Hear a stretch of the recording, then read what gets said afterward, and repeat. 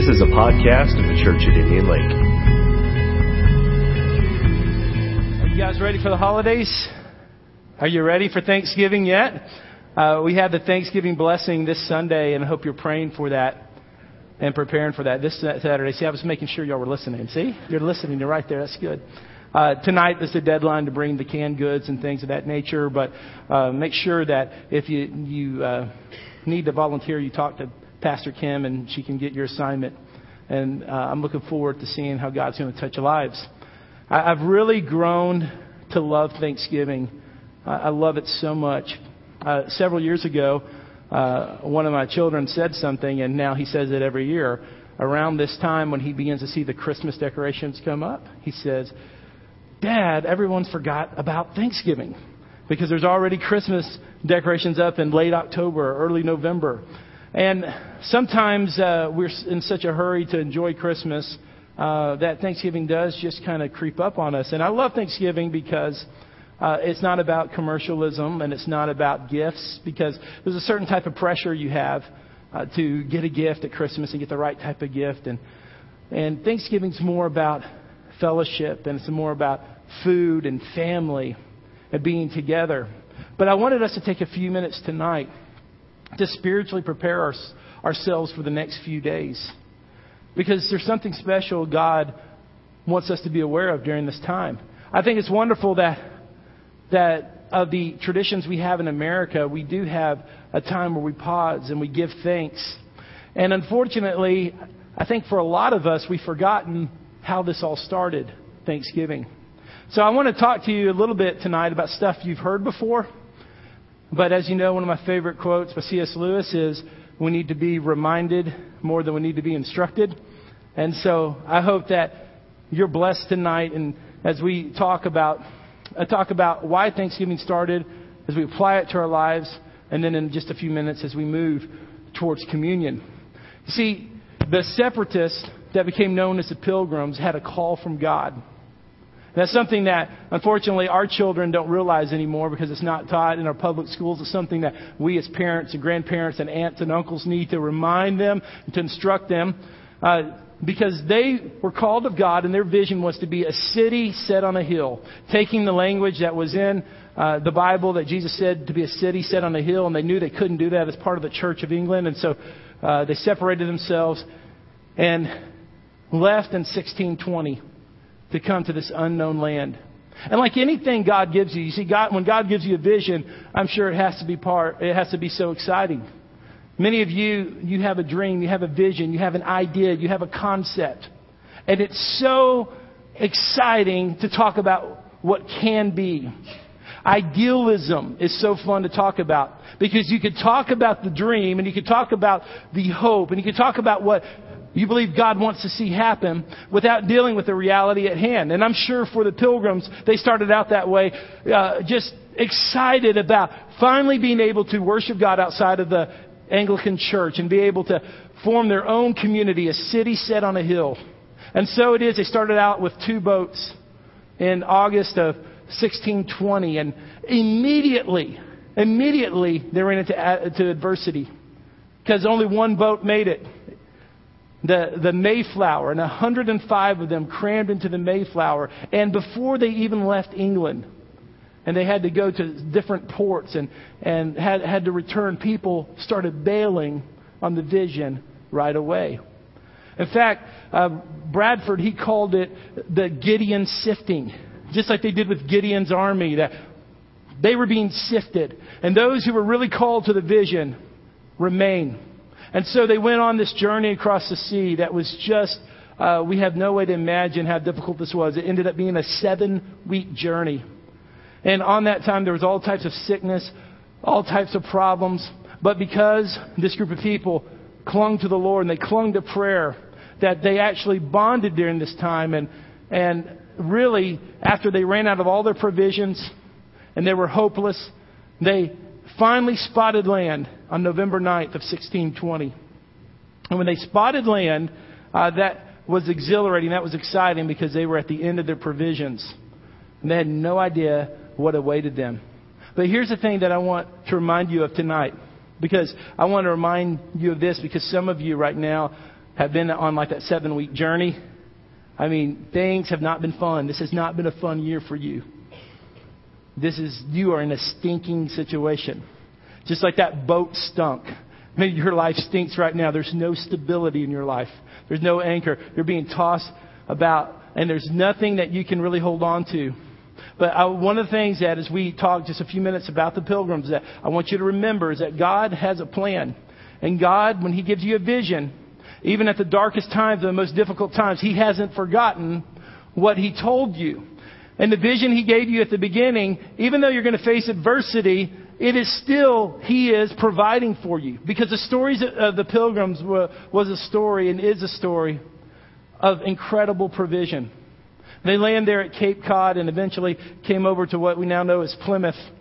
And it just so happened that there was no Indian tribe that was really there. There were some nomadic Indians that were spying on them, that did threaten them. But there was no dominant tribe there because a few years earlier, the tribe that had historically been there had been completely wiped out. And so there was land that was cleared, and there were different favorable aspects for them to establish themselves there because they landed at just the right place God wanted them to be. When they sent the explorers out at the very beginning, as soon as they landed, they were completely out of provision. But somehow, if you think about this, in this wild continent that no Western person had lived in, they happened to find a secret stash of corn. And that secret stash of corn was what got them through those first couple of months. You see, God had a plan all along. He knew where they needed to land. They landed 100 miles north of where they were supposed to land. They were supposed to land in Virginia, but they landed in present-day Massachusetts. God had them land at just the right place. There was provision waiting for them right where they landed. There was also the closest Indian tribe to them they would later on meet was now anthropologists and sociologists look back and they say that it was probably the only tribe in the whole Northeast that would have been friendly towards white people. And that happened to be the closest Indian tribe there was to them. But even though they had the vision, and even though they made it across the ocean, and even though that here they are in this new land, and God had supernaturally provided for them, that first winter in 1620 and 1621 was a very, very unthinkably difficult winter. It started in December. In December, 6 of them died. There were 102 of them, and 6 of them died in December. In January, 8 of them died. And then February came. And February was a month where there was one part of the month where 2 to 3 of the Pilgrims were dying every day. Because of that, the small, not the Indian tribe, but the small nomadic Indians that were spying on them, they did not yet know what their intentions were. So they would have to bury their dead at night so no one could see them. The month of February, 17 died. The month of March, 14 died. And if all of my math is correct from my memory, when everything was done, of the 102 that came, 47 died that first year. These were men and women who, for the most part, at least the separatist part of them, they came, the Pilgrims, because they wanted to establish a kingdom, a godly kingdom. They wanted to establish a place of religious freedom where they could worship God as they chose. And yet, even though God gave them the vision, and even though God provided for them, still there was a great price they paid. But you see, God is always working behind the scenes. And I want you to understand that because God's working behind the scenes for this church. We're called to be a community. We're called to be a group of people. And somewhere in our future, there are people God's preparing to be a blessing to our church. And here's the other thing. You as a leader, you as someone who's uniquely gifted by God, you're being prepared to be a blessing to a group of people. And I want to remind you about a man named Squanto. That's a fun name to say, Squanto. Because Squanto probably was the most important person, if you want to trace the birth of our country back to this group, that at our most vulnerable time, this Indian came into the camp. And he was the one that kept this group of people alive. And you see, God had a plan for Squanto's life. Squanto came into the campground. He came after another Indian came first, and he was brought there. He spoke English, and he had a very difficult life. Without getting too much into all the details, let me tell you about Squanto's life in case you've forgotten. He was captured by traders, and he was taken to England, and he lived in England for 9 years. And in those 9 years, there he learned the English language. And somehow he found out a way to get back to the Americas. He came back to the Americas, and there he was captured a second time. At that time, he was sent to Northern Africa to be part of the slave trade. In Northern Africa, there was a group of friars who they bought slaves and took them to monasteries to try to keep them from this oppressive life. They wanted them to become Christians, and Squanto was among that group. And he there learned about Christianity. He somehow made his way back to England, somehow made his way back to the Americas, and he came to the area known as Plymouth. And here is the tragic part of Squanto's life. Remember the tribe that I told you that was completely wiped out before the Pilgrims came? That was Squanto's tribe. And when he came back, every one of his relatives, every one of his friends, every one of his childhood companions were gone. They were completely wiped out. They were completely exterminated by disease. Can you imagine what that would be like? I can just imagine that. This whole crazy scenario for him. He had just longed to be back with his people, and he got back to his homeland, and his people were gone. I would just imagine he would think, my life is over. He would think that, what purpose do I even have to live? What purpose do I have to exist? And he wandered around as a nomad, and he was eventually adopted into another tribe. And that was a tribe that got him in contact with this group of pilgrims that were about to be exterminated there. And he taught them how to plant corn, how to plant pumpkin seed, how to track deer, how to kill eels, or maybe elk too, I don't know. But he taught them a lot of different things that made their survival viable and helped them to do that. They got through that winter. And after that winter, the governor called for a feast, a Thanksgiving. They had the first Thanksgiving that was a success. They went through 2 other brutal winters, and I'm not going to go through all the details now, but the second winter, a whole other group of pilgrims showed up. And even though they were glad to see this group, this boat arrived, 1 year after the first arrival.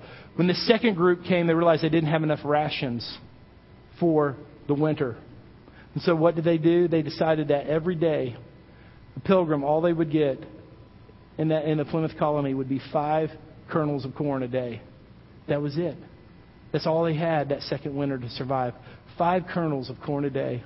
And yet, miraculously, not one of them died of starvation. And God brought them through.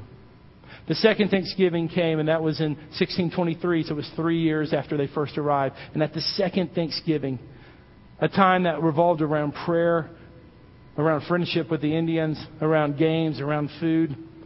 And this time they began to prosper. The people, the pilgrims were prospering. And they had their big meal, but the first course of the meal was an empty plate with 5 kernels of corn on there. Even though they had all the food and all the provisions they wanted, they were never going to forget that first and that second difficult winter that God got them through. Now, I went through this whole little history lesson for a couple of reasons. Maybe because at one time I wanted to be a history teacher, and I get to scratch that itch tonight. But also from a pastoral standpoint and as a church standpoint, I don't want us to miss an opportunity God has for us over the next 9 days or next 8 days.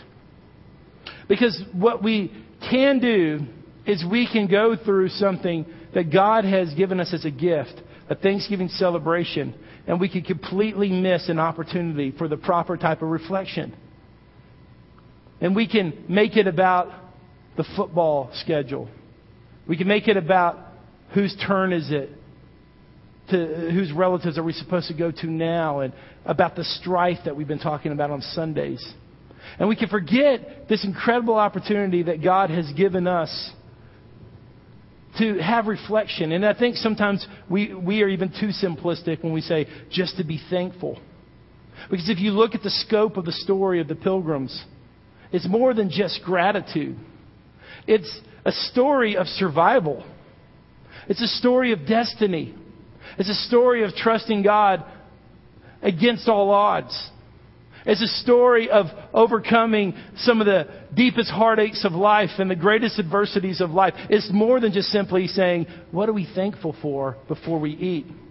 It's much deeper than that.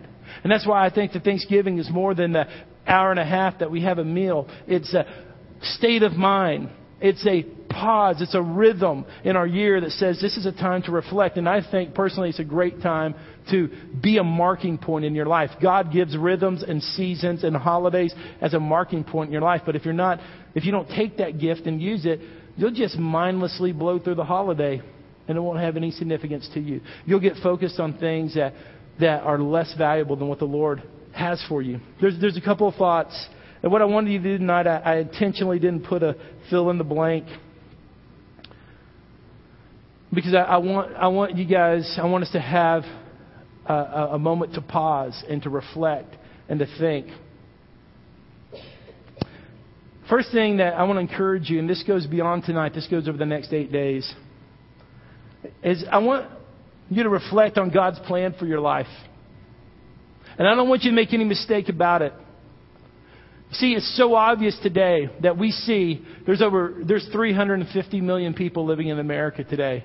And I have chronicled and spoken very bluntly about the trouble I think our nation's in. You've heard that sermon, and that is a true sermon. But if we look at it from another perspective, this nation, over its 230 plus years of existence, has been an incredible source of light and dignity to the world. It has sent more missionaries to the lost people of the world. It has provided more humanitarian aid to other countries that did not have the ability to help itself. It has faced tyranny, and it has looked at dictators and tyrants, and we have sent our sons and daughters to defend lands and people that weren't even our own. And there is a greatness within our nation that despite the sin that's here, there is still a greatness within our fabric that came from God. And it started at the beginning when the Mayflower Compact started. And even before, at the very beginning, the principles and the spirit behind our land was God inspired this land to be great. And there was a vision for it. And I want you to make that parallel for your life. I think one of the greatest mistakes that we make as Americans is to not embrace our call from God. And as individuals, we make the same mistake. Don't think that your life is insignificant. Don't think that you're normal. Don't believe the lie that you're average and you're just wasting your years and you're just passing the time and that you're being overlooked and that you're insignificant. That is a lie from the enemy. That's a lie from Satan. And one of the things that God wants to take us beyond just a general, thank you, God, that I'm not homeless. That is a good prayer. But there needs to be an appreciation that God, since the year I was born, since 1948, since 1957, since 1978, since 1982, whatever year it is, God, you chose that year. And you chose me to live in this time. And as Dr. Galden said the other day, this time, this place, this space, God, you have a plan for my life. Jeremiah 29:11 is a beautiful scripture. It's a great scripture to read within context also. Me and Tim Perry were discussing that the other day. But for the purpose of tonight, let's read it again. For I know the plans I have for you, declares the Lord. Plans to prosper you and not to harm you. Plans to give you a hope and a future. As we get ready for communion tonight, as we are in this Thanksgiving season, I want you to feel that. I want you to embrace that. God has a plan for you. You've not been overlooked. You've not been forgotten. You have a plan and a destiny from God that He has originated. And He has set you for such a time as this, in this land, in this place, in this season. Acts 17, if you go back and read that, there's a beautiful scripture in there that says in NIV, He puts men in the exact places so that they would seek the Lord. You have a great future. God, there's a reason you exist today. And as you move in this Thanksgiving time, and we think about the forefathers of this nation and realize that they had a great sense of destiny. God had a great plan for them. We're no different either. Second thing I want you to remember is this, is I want you to trust that God is working within your adversity. James chapter 2, you've heard hundreds or dozens at least sermons on James chapter 2. It preaches so well. Consider it pure joy, my brothers and sisters, whenever you face trials of many kind, because you know that the testing of your faith produces perseverance. Let perseverance finish its work so that you may be mature and complete, not lacking anything. Yeah, think about the Pilgrims, and they started off with a dream. That dream was attacked from the very beginning. I mean, they were supposed to go in 2 boats. The first boat didn't even make it out of England. And then their troubles on the seas. And then all the death that first winter. You see, one of the misconceptions we have is that when God gives us a vision, when God gives us a dream, when God reveals His plan, that it's going to be easy from there. But that's not the truth. Part of the reason God reveals His plan and vision is to give us strength on the journey. And to give us strength in the adversity. And to give us strength in the middle of the fight. And in the middle of the sickness. And in the middle of the despair. That's why God does that. And one of the things that I want you to do this Thanksgiving season is I want you not to sulk about your adversity. I know that's easy for me to say because I don't know what you're going through. But I know this, God knows exactly what you're going through. And let's not sulk about it, but instead let's trust. God, you're at work. This season's not going to last forever. Every year is not going to be as bad as this year. It's not always going to be this difficult. You know, there has to be trust that God's taking you through. You're going through to a new place. You're passing through the troubled waters. You're going through the winter. Can I tell you, for some of you, winter is going to end. You feel like you've been in a winter a long time. Winter doesn't last forever. And spring is coming. And newness is coming. Harvest season's coming. But a lot of times is that we don't trust God during those times. And we can look at a Thanksgiving season and we can just see how the world markets this perfection that doesn't exist. Where everybody's family's perfect. And every marriage is in harmony. And no one ever runs out of money. And we as consumers can buy whatever we want, whenever we want. And all of a sudden Thanksgiving becomes about Black Friday. Spend all you can.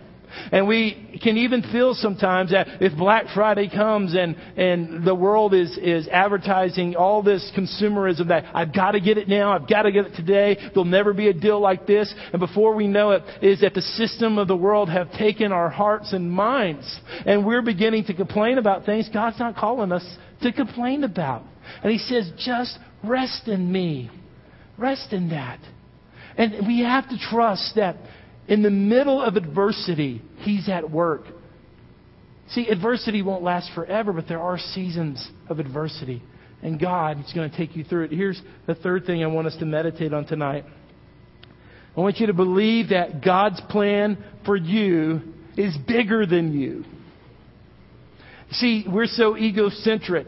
We are individuals that we have been trained to look at our situation and our perspective and how we feel. And we get a very, very narrow view of the world. It's a view we can only see. And when we go through adversity and our timeline is not happening like we think it should, and things aren't turning out the way we thought they would by now, and maybe a situation hasn't developed like we thought we would, and we think that, well, God has let us down, or God has forgotten, or God has abandoned, and we fail to see there's something bigger that's happening. Earlier this year on the History Channel, there was this The Story of Us, and it was chronicling America, and they quickly told a story that I wasn't able to verify exactly what they said, but I came pretty close. There was a couple named Edward Winslow and Susanna White. They were not a couple at first. Both of their spouses died in that first winter. So both of them lost their spouse that first winter in Plymouth. But when the summer came, they quickly, under John Winthrop, their spiritual leader, had a Christian marriage. And they remarried, and that was a source of strength to the Pilgrims. And it was a source of life, and it was a source of hope.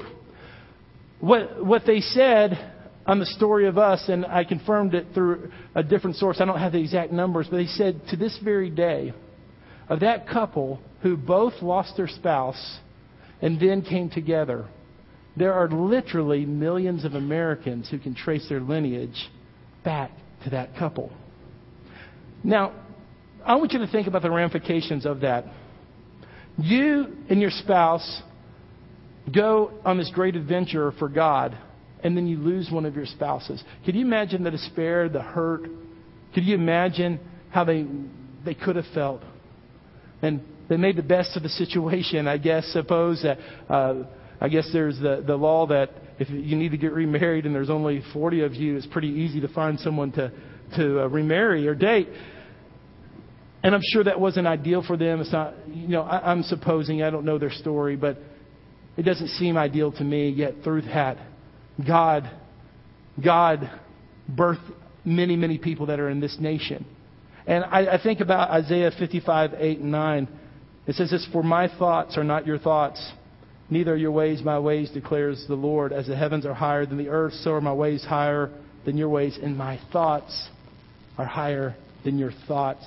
I want you just, during this Thanksgiving season, to just trust and believe God's doing something bigger than you. We can't see the fruit of our life now. We won't see it till eternity. We have no idea how generations are going to be impacted by our witness. We don't have any idea how our godly family, there's going to be a lineage, there's going to be a heritage. We have no idea how someone that's touched in a random service like this or an exchange at a restaurant. We have no idea what God can do. And we don't need to, it's good that we don't have any idea yet, because it's not us, it's the Spirit that works. It's the power of the Holy Spirit that's moving, and it's making every action that we have far more significant than we could ever imagine. Here's the last thing that I want you to reflect on. This is I want you to celebrate, and I want you to enjoy. I think one of the things that as Christians we fail to do is we just don't celebrate good enough. We just don't know how to party good enough. And there's something within us that says maybe we shouldn't do this. But if you work hard, you have to have times of rhythm and celebration. And the Old Testament's all about that. In fact, of all the Hebrew festivals, only the Day of Atonement is a day of mourning. The rest of them are days of celebration. When Nehemiah reread the Word in Nehemiah chapter 8, and the people discovered the Word and they began to mourn over that, it just so happened to be the first day of the Feast of Tabernacles. I wanted to say that because this scripture doesn't directly apply to Thanksgiving, but it does. You can apply the concept. And he said to them, and you can read Nehemiah 8:10. Nehemiah said, "Go and enjoy choice food and sweet drinks, and send some to those who have nothing prepared." That's what we're doing Saturday with a Thanksgiving blessing, Pastor Kim. This day is holy. It's talking about the Feast of Tabernacles. To our Lord. Do not grieve, for the joy of the Lord is your strength. And I just want to, some of you have had a tough year. You've had some tough relational issues. You've had some financial struggles. And I think the word of the Lord is to you, try to have as fun as you can next week. Try to avoid strife and seek peace. Celebrate as much as you can. Do what you can to make Thanksgiving special and significant and meaningful. That's an important thing, because that's part of where we get the strength of the Lord. I love Richard Foster's quote in his classic book, The Celebration of Discipline. He says, "The most important benefit of celebration is that it saves us from taking ourselves too seriously. Celebrations adds a note of gaiety, festivity, hilarity to our lives. We do need deeper, more earthly experiences of exhilaration. It is healing and refreshing to cultivate a wide appreciation for life. Celebration helps us relax and enjoy the good things of earth. And I just want you to know that God wants you to celebrate, and He wants you to have a time of blessing. We see Philippians 4:4 says, rejoice in the Lord always. I will say it again. Rejoice. Rejoice. Our kids need an extra 5 minutes tonight anyway for the children, and the youth go an extra 5 minutes. So we're going to take an extra 5 or 10 minutes here. And we're going to spend some time. I want you to meditate. What I want us to do, and I want us to begin to bring up the prayer music. And this is what I want us to do in the next few minutes. And if you're able to stay, please do. If you need to go get your kids, I understand that. But I feel like we have a few minutes left. And there's a couple of things. First of all, we have buckets on either side. We didn't take an offering up earlier. But I want you to give to the Lord tonight out of a thankful heart if you've prepared an offering, or if you want to do that out of a thankful heart. And then here we have Pastor Kim's prepared some communion for us. So what I want us to do, I want us all to stand together for a moment. And I want you maybe to take that piece of paper. You don't have to, but it's one tool. And I want you to find a place of prayer, whether you're kneeling in a seat, kneeling here. If you want to sit back down in a couple of minutes, you can do that. But in the next 5 minutes, when you're ready, I want you to come up. I want you to take communion. I want you to give any gifts you have to the Lord. I want you to ask the Lord to prepare your heart for a season of Thanksgiving. Let's beyond simply, hey, thanks God. Thanks God. No, let's trust. He has a plan for us. Let's trust that He's working in our adversity. Let's trust that there's something bigger than us going on, and we're part of His redemptive story. He's redeeming the world, and we're part of that story. And then let's celebrate the goodness of our God and what He's done. Let's take time to reflect on Him now. This has been a Church at Indian Lake podcast. Be sure to check out IndianLakeChurch.com for all updated news and information.